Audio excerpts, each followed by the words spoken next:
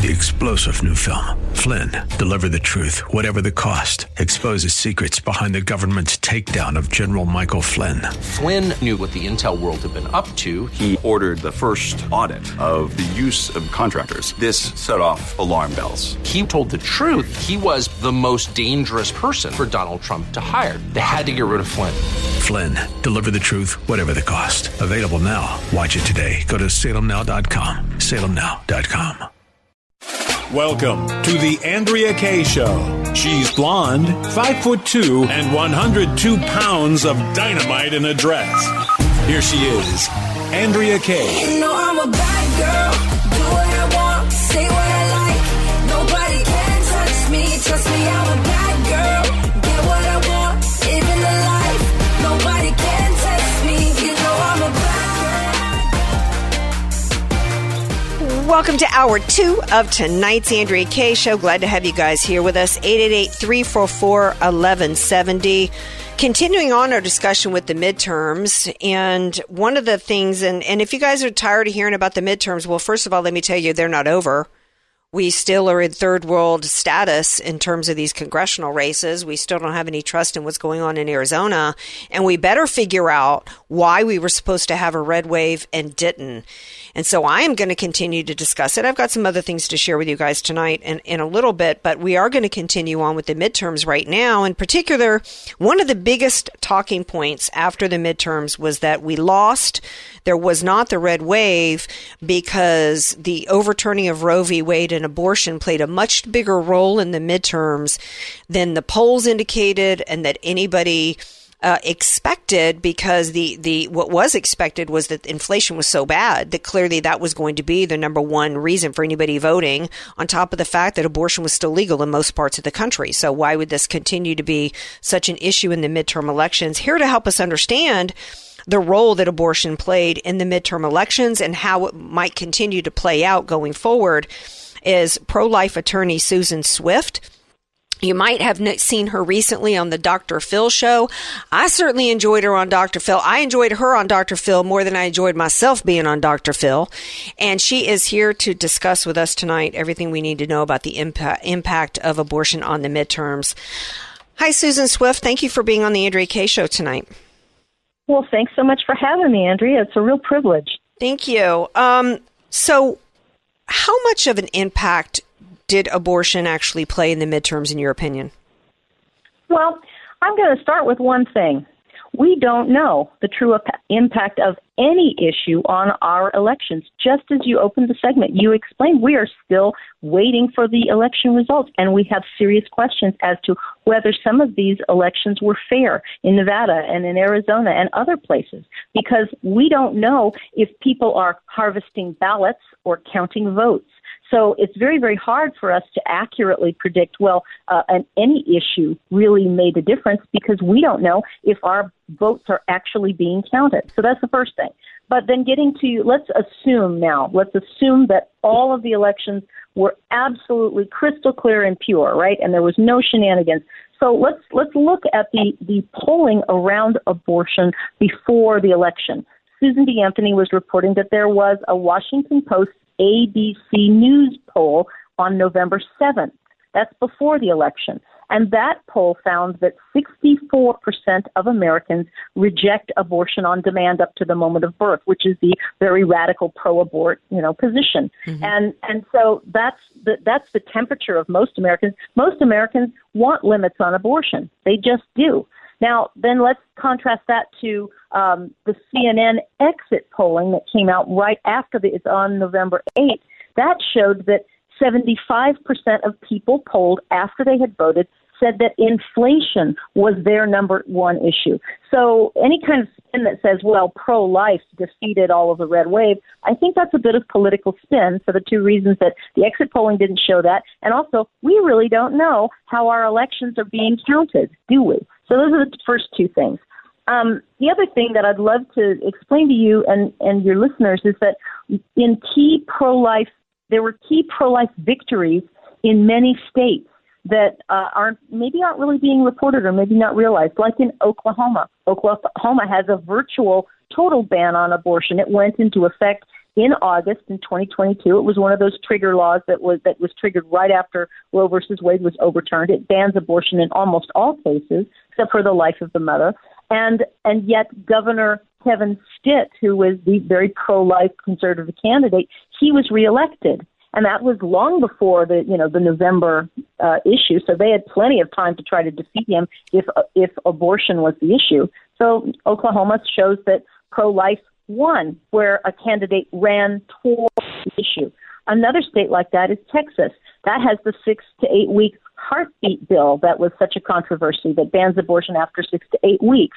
Governor Greg Abbott won that easily as well. And Florida has a 15-week abortion ban. A 15-week abortion's just like the Louisiana one, where the baby feels pain. And yet Governor DeSantis and Senator Rubio won handily, and both reelected.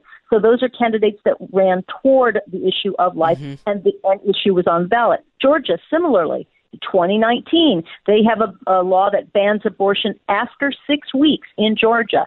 And Governor Brian Kemp was reelected and handily trounced Stacey Abrams, who said that a baby's heartbeat wasn't real on an ultrasound. She tried to say that was just a sound effect. Oh, my goodness. Please help me. It's like, okay, we have science and we have an ultrasound, which, everybody knows that's real, but no, she wants to say it's fake. Nevada, Governor Joe Lombardo was strongly pro-life, and he was, he won re-election. Also in Vermont, despite the fact that voters had passed a constitutional amendment to create a personal reproductive autonomy, even though they had passed that, they still elected a pro-life governor in Phil Scott. So those are all very good state victories for life. Now, in the pro-abort states, well, these governors won where they were expected to win, like California. We just passed Proposition 1, which actually isn't really as much about abortion as it is about reproductive freedom. And ask me what that means, because it's not defined. It means everything in the world, including transgender. It could wipe away statutes that restrict rape or incest or polygamy. It's a blank check for anything that you want to declare yourself as. I want this reproductive freedom. That's now in our Constitution. Well, Governor Newsom won re-election. He was expected to. Kansas had voted to keep abortion rights in their Constitution, and they re-elected a typical pro-abort, candidate for their governor. Michigan, Governor Whitmer won, and also at the same time, they had Proposition 3 in Michigan, which is very, very similar to California's Proposition 1, advancing a reproductive freedom, putting that new undefined reproductive freedom right in their Constitution. She should have won there as well. And Vermont, they amended their constitution with personal reproductive autonomy. So these candidates won in states where they were supposed to win, and the pro-life victories ran toward life, toward the issue of life, and they handily won their races. So right now, it's the latest that I've been able to look up in. This is according to the let me grab the website for you. The National Governors Association website. They were tallying all of the different governors' races that had just been declared, and as of just a few moments ago, it's really split evenly. There were 17 Republican governors and 17 Democrat governors in the 36 races, and they hadn't reported on Arizona or Alaska. But the Republicans, Arizona. Yeah, but the Republicans who won were largely pro-life, so we have victories here. We're talking to pro-life lawyer Susan Swift. I think you're absolutely right. For it to be, it's just too convenient. I think it's a false narrative that's being pushed by the pro-abortion crowd to say that what cost us the red wave, which has not been even accurately reported, was about abortion, and because that's what the left wants to continue to put in the minds of the American people. One of the things I do think that the Republican Party in general didn't do as good a job as they could have on messaging. The only one that the Republican Party tends to, really, what did they do after the overturning of Roe v. Wade to remind the American people of why that was good from a legal standpoint, that we're a republic of states that should not be centralized, and why that was a good thing for the voters. And the second thing was is that they should have done what Carrie Lake did when she was confronted time and time again by reporters about her, quote, extreme position on abortion. She said, why don't you go and talk to my opponent and get back with me? Because it's my opponent that has the extreme position. My opponent believes that there should be no restrictions whatsoever and that, fully formed children should be able to be murdered in the birth canal. Go and talk to my opponent. And, and that's really, we should be moving towards, we actually have, I believe, the majority of voters on our side when it comes to this issue. And we certainly have technology on our side. But you mentioned something, you mentioned something interesting, and I want to spend a few minutes on it, and it's Proposition 1. Most people think, both those that wanted Proposition 1 and those that didn't want Proposition 1 here in the state of California, most people believe that it was strictly about abortion and that it meant about unfettered abortion. And you said it's actually not even really defined, that it says here, the state shall not deny or interfere with an individual's reproductive freedom in their most intimate decisions.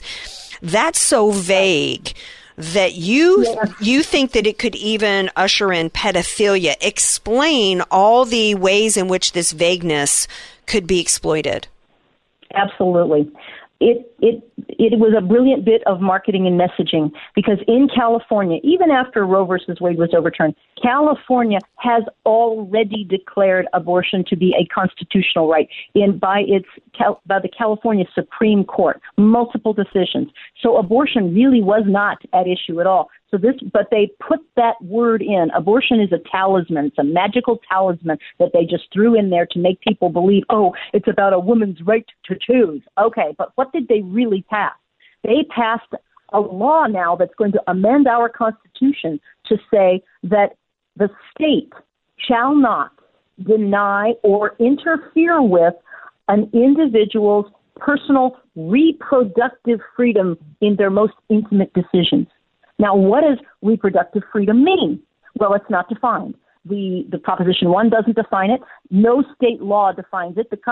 It's not defined anywhere, not in federal law, not in state law, nowhere. And what can that mean? What we are literally doing now that we've put this into our Constitution, we are going to be allowing judges to interpret what that means. And and once you have it as a constitutional amendment, it is going to override pre-existing laws that would deny or interfere with whatever your reproductive freedom is. Well, what about a rapist, right? Maybe that's his reproductive freedom. If he wants to say, this is the way I enjoy my interactions, well, who's to say that rape should still be illegal because it really interferes with his reproductive right? What about polygamy? What about incest? Why can't a son marry his mother? Why can't the mother marry her brother? That's an interference. That is a state law that interferes with a person's reproductive freedom. And it goes further than that. What about if you're an infertile couple and you cannot get pregnant? Do you get the right now to demand the state to provide you with a surrogate? Like a 20-something-year-old girl who says, hey, I'd like to sell my eggs in my womb. I'll rent it out. In fact, state, you cannot even restrict my right to sell my eggs or rent my body out as a womb to a private company. I don't want any governmental oversight for health regulations. Well, in fact, let me interject. Medical health. There's already a lawsuit in New York with two men that are suing the state because they feel like they're being discriminated against because some woman coworker was able to get IVF or whatever covered by her health insurance, and they feel like they're entitled to have children too, and that should be provided by a surrogate paid for by the tax dollars. Absolutely, and that is reproductive freedom. But I'll tell you the scariest thing that no one's talking about is that this brave new world of reproductive freedom can potentially strip away parental rights to protect children from sexual abuse, because that word individual, right? No, the state shall not deny or interfere with an individual's right. It's not defined as an adult. Right. It's anyone. And so you're now talking about what if a 13-year-old really enjoys, a relationship with Uncle Joe, right? Now the state can protect that 13-year-old's right to have relations with a 40-year-old man. It's removed the consent. It's removed the age consent requirement. Yeah. Yes, there is no more consent or required for age or anything, and that means parents who are trying to protect their children by common sense things, by saying, "Look, honey, I know you're 16, but you really should wait." Anything like that can be stripped away, especially in the schools. It's going to override all kinds of old-fashioned notions about morality, including the prohibitions on incest and polygamy and rape and pedophilia. I mean, we've been redefining pedophiles as minor attracted persons. Mm-hmm. Is that not Orwellian or whatever? Yeah. So if you're minor attracted, now do you have a fundamental reproductive freedom right to go and molest a boy who's 12? Is that what that means? And the truth is, no one knows, because the people who passed Proposition 1, they're on record on YouTube admitting that they really don't know how this is going to be interpreted. They sold it to us as we're protecting a woman's right to choose, and they would not discuss any of these things. Right. The Right to Life League fought this thing up and down in Sacramento, and we demanded that they define it. They would not. No, and we already know that there was a video that they were pushing out that was, what's the intersection for why should somebody have to choose between their fertility and their identity? So it's also going to come with taxpayers being forced to foot the bill for, quote, gender affirming surgeries that are also going to involve, I guess, freezing eggs and all different kinds of fertility and surrogacy and all this, because when they mutilate a 15-year-old girl and take her uterus out and, remove her breast, now she's going to have somebody carry the child for her if she wants to be a parent. I mean, that's where all of this is going, and it's insane. And SB 107 passed, which now allows the California state, to take custody of any child who wants gender-affirming care. Any child, not just California children, but any child that is brought into the state, let's say trafficked into the state, and then the state can provide this child, 12 years old, 13-year-old, the hormone blockers and the surgery against parental wishes, because the state takes custody of the child away from the parents for purposes of this gender transitioning. And it's all under Proposition 1, reproductive freedom. Well, the left are masters at word games, and whatever they declare, the Affordable Care Act was not affordable and it had nothing to do with care, right? Abortion is not right. Abortion is not health care; it's murder. Reproductive rights, reproductive justice. There's no justice when you're killing human beings, and this isn't about freedom. This is about this is about population control. It's about in part it is absolutely population control. Yes, because it's also, which is a part of the cultural Marxist movement to destroy the fabric of our nation, and this is a part of the Great Reset and other things that we've talked about a lot on my show. I thank you for being here. Tell everybody how they can support your Right to Life League. Sure. The Right to Life League was founded in 1967, 6 years before Roe versus Wade. We were started in California, and what we do is we educate on the truth about abortion, that it is murder. We fight bad laws, and the thing that we do that no one else does is that we protect the pro-life clinics, centers, and maternity homes all up and down the state so that they can keep their doors open. We provide them financial support, ultrasound machines, HR training, corporate compliance, all the things that they need so that they can keep functioning, so that they can offer an alternative to the abortion cartels and the abortion industry. And we've been doing it since 1967. If you want to go find out more about it, it's righttolifeleague.org, righttolifeleague.org. You can find out all about what we do, our news and events, and learn anything you want about what we do. But that's what we've been doing. We're going to continue fighting because abortion started in California, and that's when we started. We went up to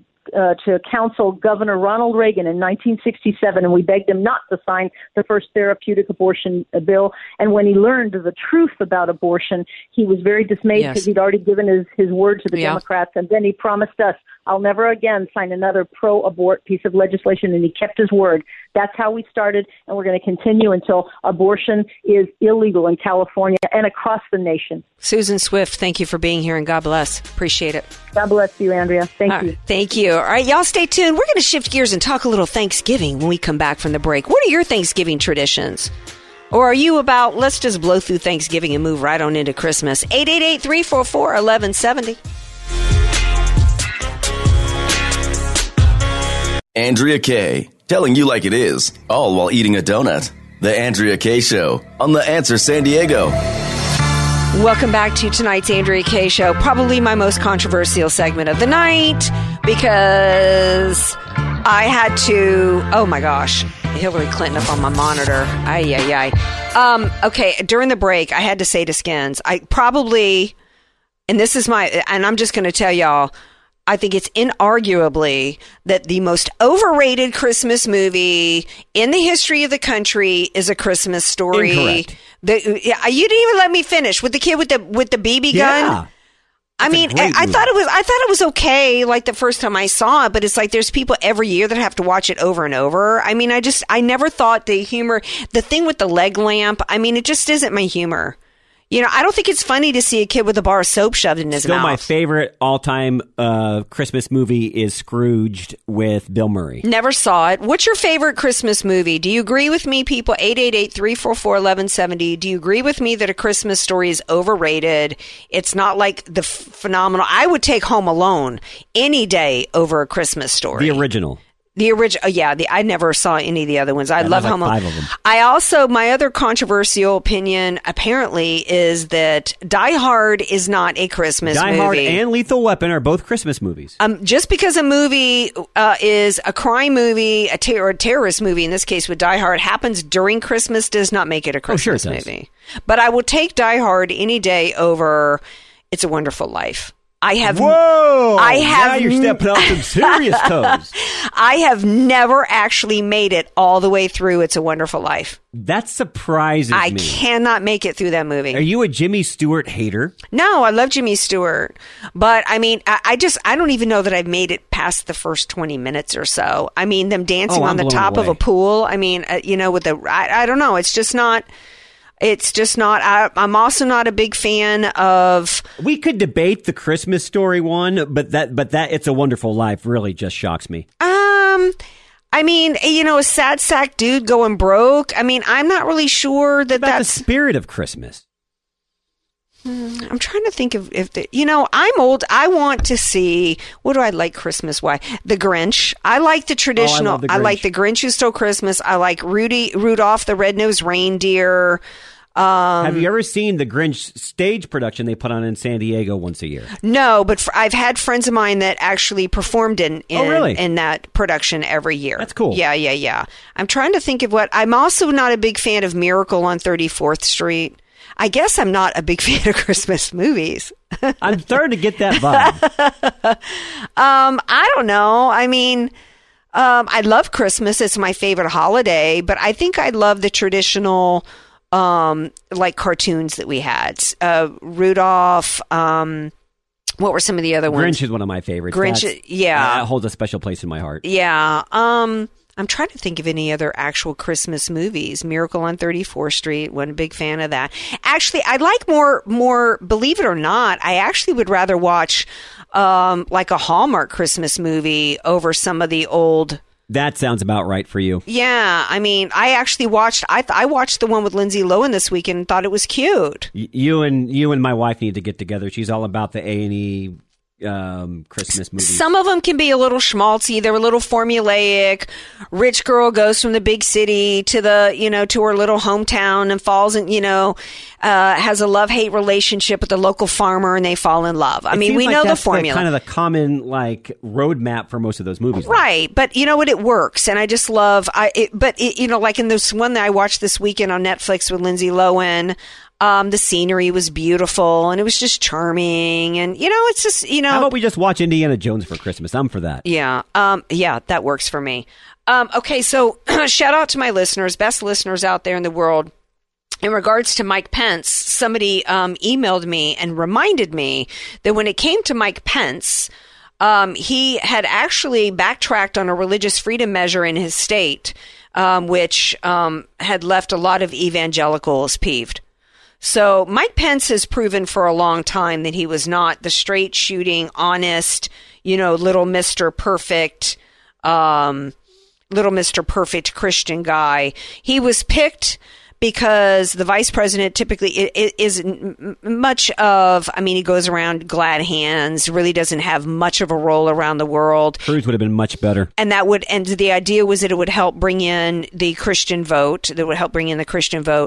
I think Cruz would have done that better. But what happened was things got so acrimonious between Cruz and Trump. And I said at the time that I would really like things to calm down between Trump and Cruz, because I really wanted Cruz to be the VP on the ticket. He would have brought so much. And it's the same way for me with DeSantis now. And people are like, oh, no, the VP, it's such an unimportant, they don't really do anything.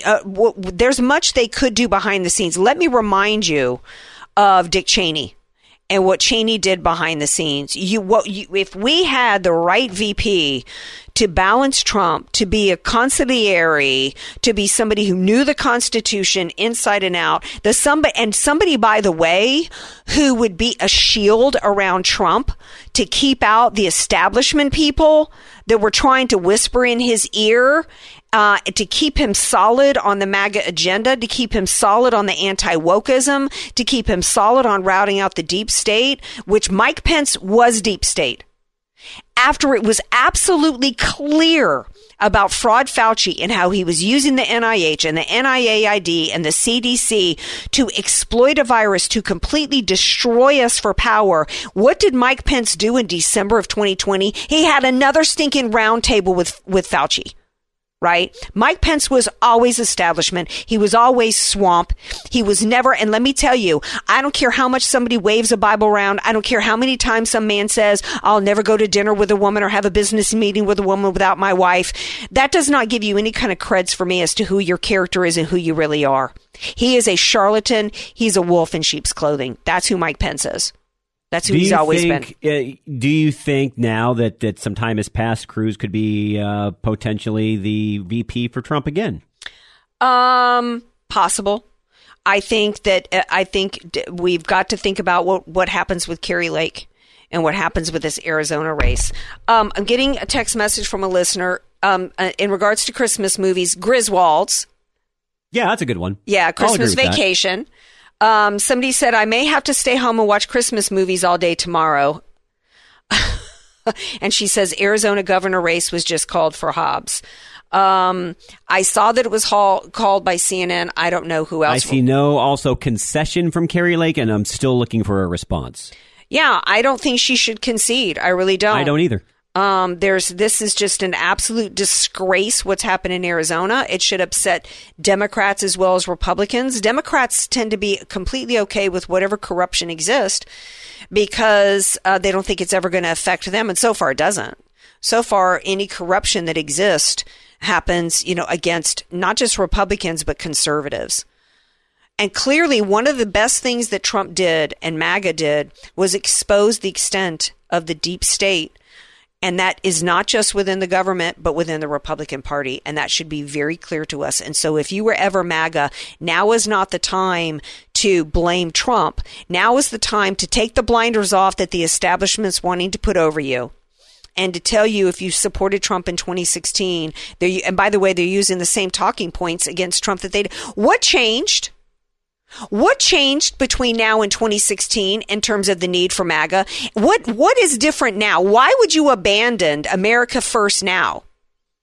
Do we not now have even more of the same issues we had when Trump came down the escalator? Do we have a secure border? Is China still kicking our butts? Have we taken control of China and gotten our intellectual property back? Is our dollar now, economically, have we brought all the manufacturing back from around the world? What have we become energy? Are we continue? What about our energy independence? Trump, we weren't dependent we were dependent from an energy standpoint before he took office. He made us energy dependent. We're now back to energy independent. We're now back to being dependent. There's not one issue that he ran on that has not completely reverted back and is now an absolute mess. And yet, and on top of it, You're wanting to throw Trump under the bus. And I'm the first one to say that I've got some issues with what he did, and I want to hear him correct himself on those issues. But there's not another Republican right now who's proven to me, including DeSantis, because DeSantis does not have any street creds when it comes to routing out the deep state. What happened in Mar-a-Lago happened on his watch. We're going to take a break. We come back. Got a favorite Christmas movie?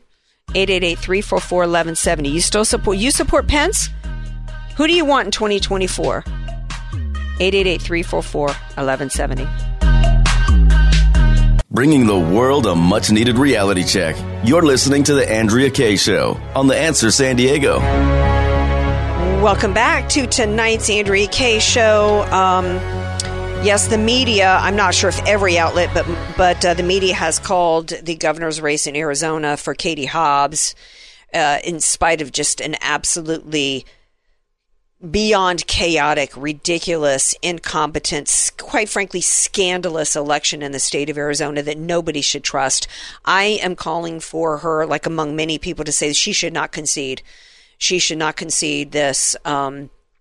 There's just too many irregularities, too many things that don't add up, too many issues like the machines and all those failures that everybody knows. You saw what she tweeted out. She has not conceded. In fact, what should she tweet out? Yeah, there's no statement as of yet. We'll wait for that. But as of right now, I don't think she's conceding, because this from her Twitter as of 15 minutes ago, Arizonans know BS when they see it. Yeah, absolutely. Absolutely. There's, how many different ways can I say there's no excuse for this and what's going on in the United States? I don't think she's going to concede. I think she's got too much character. She shouldn't concede. Right? I was disappointed that there was issues going on in Michigan. I was disappointed that Tudor Dixon conceded. I was disappointed that Dr. Oz conceded when he did and didn't call for any kind of audit. It's just, we have just let the Democrat Party completely control our elections. They didn't need H.R. 1. They didn't need H.R. 1, which centralizes our election. We've got the Republican Party just completely on board with everything the Democrats have put down. Who even knew about something called curing your ballot, right? We've gone from election day in this country to adding in absentee ballots. Then it was early voting. Then we added in motor voter, which here in California led to at least 300,000 just 1 year alone of illegals registered to vote. We've added in machines, right? We've added in now ballot curing. We've added in ballot harvesting. What's left? What's left? What's another way to corrupt? Oh, I know. We had a guy who owns a social media outlet dump $400 million into our elections and control our key areas of our elections by putting mail-in drop boxes all in Democrat districts where there wasn't any in Republican districts. And, how else can we destroy our elections? You want a great comment? I always scroll the comments on different posts. So that post I just read from Carrie Lake, Brigitte Gabriel actually commented on it and said it's no longer Republican versus Democrat. It's now American versus communist. It's exactly where we're at. And let me remind you, Republicans out there that think that all this is a good idea. We just need to be voting early. It's not who votes, it's who counts the votes that matter. So what do you think is going to happen here in California, where we've got Republicans that are up, but there's still only 40% of the votes counted? And the midterms in 2018, we went to bed thinking Republicans had won their races, and we woke up to the ballot harvesting that they didn't. Now they're dragging it out over a week. And now you realize why we're ahead in the House. I'm not so confident. No. And even if we do go ahead, basically, it's either we keep status quo with Kevin McCarthy, who's weak, or in order to, quote, reach across the aisle, get something done for the American people, or the establishment is going to vote for a Democrat for Speaker of the House. What this has revealed is that even when the Republican Party's in the majority, the Democrats are in control. And it's because the Republican Party are basically Democrats. We have a handful of conservatives in Republican in Congress and in Congress and the Senate, and that's it. think Josh Hawley's right, Andrea. I think the Republican Party needs a 1,000% fresh start, and I think it starts with MAGA. Yeah, that's what he said today. He said it's time to bury it and build something new. The problem with that, and this is something I've been talking about for a while, back, I think it might have been in the midterms. It was there was a question of, because what happened in the midterms is the Republican Party caved and let the Democrats take control. They're trying to blame Trump for it now. And going back to 2008, I was like, at what point? We got Barack Obama because of George W. Bush, and there was very little daylight, quite frankly, between George W. Bush policies and Barack Obama's. And I said at the time, what is the point of us having an R after somebody's name if we're just going to get the same policies? And that's where we're at today. Oh, and I actually had people argue with me in 2018. I've been saying, what's the point? No third party. And anytime anybody introduces the idea of a third party, no, we've got to rebuild the Republican Party. Tell me how. Tell me how. Because the leadership is in control. Mitch McConnell, Ronna Romney McDaniel, Kevin McCarthy. They're the head of the snake that needs to be cut off. Look at MAGA, 75 million voters, and they're in the process of completely destroying the movement. And successfully, might I add, because there's too many in the MAGA movement right now that are caving. You know, originally, Andrea, I didn't think that Trump needed to announce tomorrow. The Herschel Walker race is very important. I think he needs to. There's a lot mistowards that's going on right now, and he needs to speak out against it. Well, I mean, do you guys think here's Josh Hawley, the old party is dead, time to bury it and build something new. But the question is, do we build something new within the Republican Party? How do we with the current leadership? Why did anybody from MAGA give a dime to Ronna McDaniel? He says, when asked about voting for McConnell, he says, I don't imagine I will, no. I'm not sure if any other senator will run or not. Nobody's indicated they would, so we don't have another Republican willing to run to be. And by the way, we're not going to take the lead for the Senate, so it would be the Senate minority leader. But it is time to build something new. The problem with trying to build a third party is that the uniparty system have written the rules that it makes it almost impossible for a third party to launch. I almost wish Donald Trump would announce tomorrow night that he's going to run as a third party candidate. What are the chances you think of that happening are?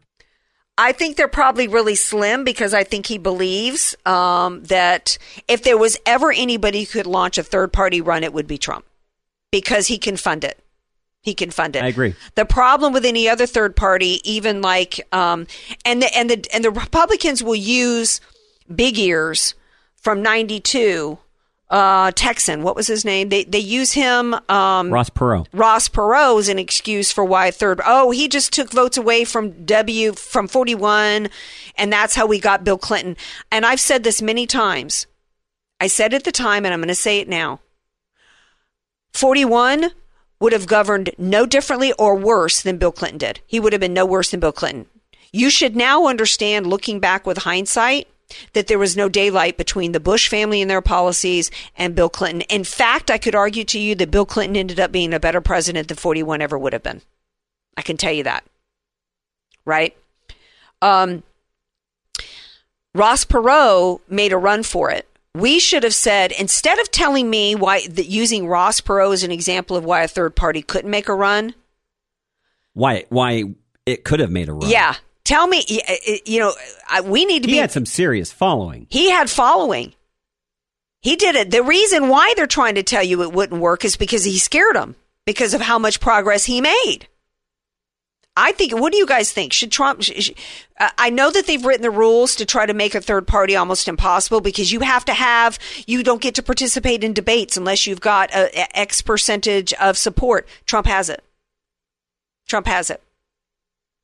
He's got that built-in support. It's already there. The Republican Party's plan is to, and they're probably pushing the Democrats right now to come up with an indictment on Trump to try to stop him. At this point, I see no value in voting Republican at this point. If I'm going to end up with a Mike Pence, here's the argument to the Republican Party. We're 75 million MAGA people are going to stay at home if you think you're going to shove a Mike Pence on us. That ain't happening.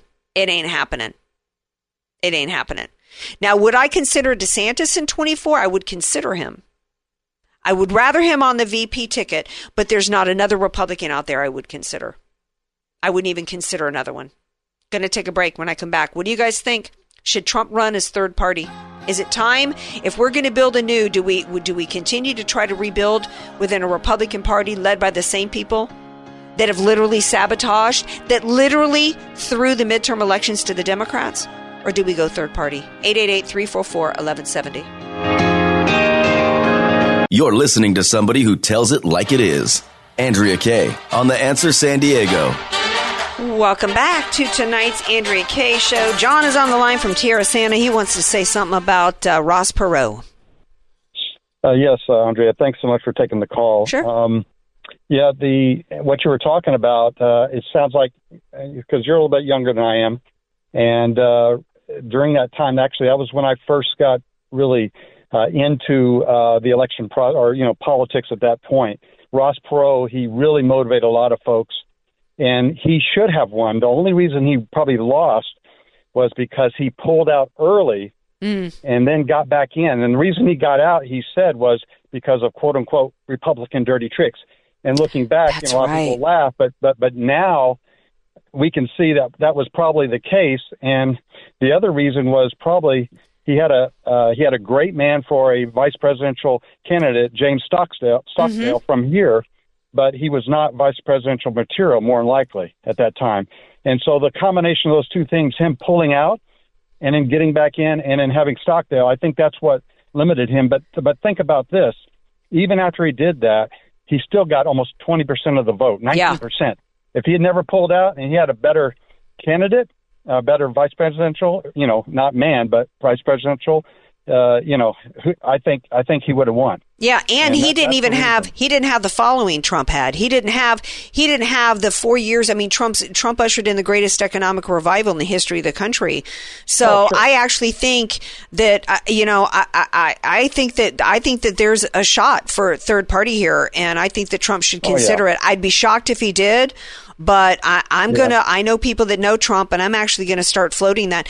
And you know what? Until he's the nominee, even if he announces tomorrow, it doesn't have to be a decision on third party tomorrow. But if you think about it too, Andrea, I mean, you talk about the Republican dirty tricks, but with Trump, I mean, he's had everybody doing dirty tricks with this guy, and it's sort of apples and oranges here. But if Perot was able to do what he did, and with Trump's track record, I mean, he could, but we're about out of time, John. Thank you for calling in. Appreciate it. John's right. If Perot could make a run for a third party, I think Trump could too. And we're going to play his speech on tomorrow night's Andrea Kaye Show. So tune in then. Peace out. 3-star General Michael J. Flynn, head of the Pentagon Intelligence Agency, knew all the government's dirty secrets. He was one of the most respected generals in the military. Flynn knew what the intel world had been up to. He understood its funding. He ordered the first audit of the use of contractors. This set off alarm bells. The explosive new documentary, Flynn, Deliver the Truth, Whatever the Cost, uncovers the facts behind this scandal. Flynn told the truth. He was the most dangerous person for Donald Trump to hire. I find out the worst enemy that I'm going to face in my life is right here in America. They took my assessment and they wanted me to change it. And I was like, I'm not changing it. They had to get rid of Flynn. With in-depth interviews, archival footage, and never-before-seen personal records of the man behind the headlines. I just felt like I was drowning. Flynn, Deliver the Truth, Whatever the Cost. Available now. Watch it today. Go to salemnow.com. salemnow.com.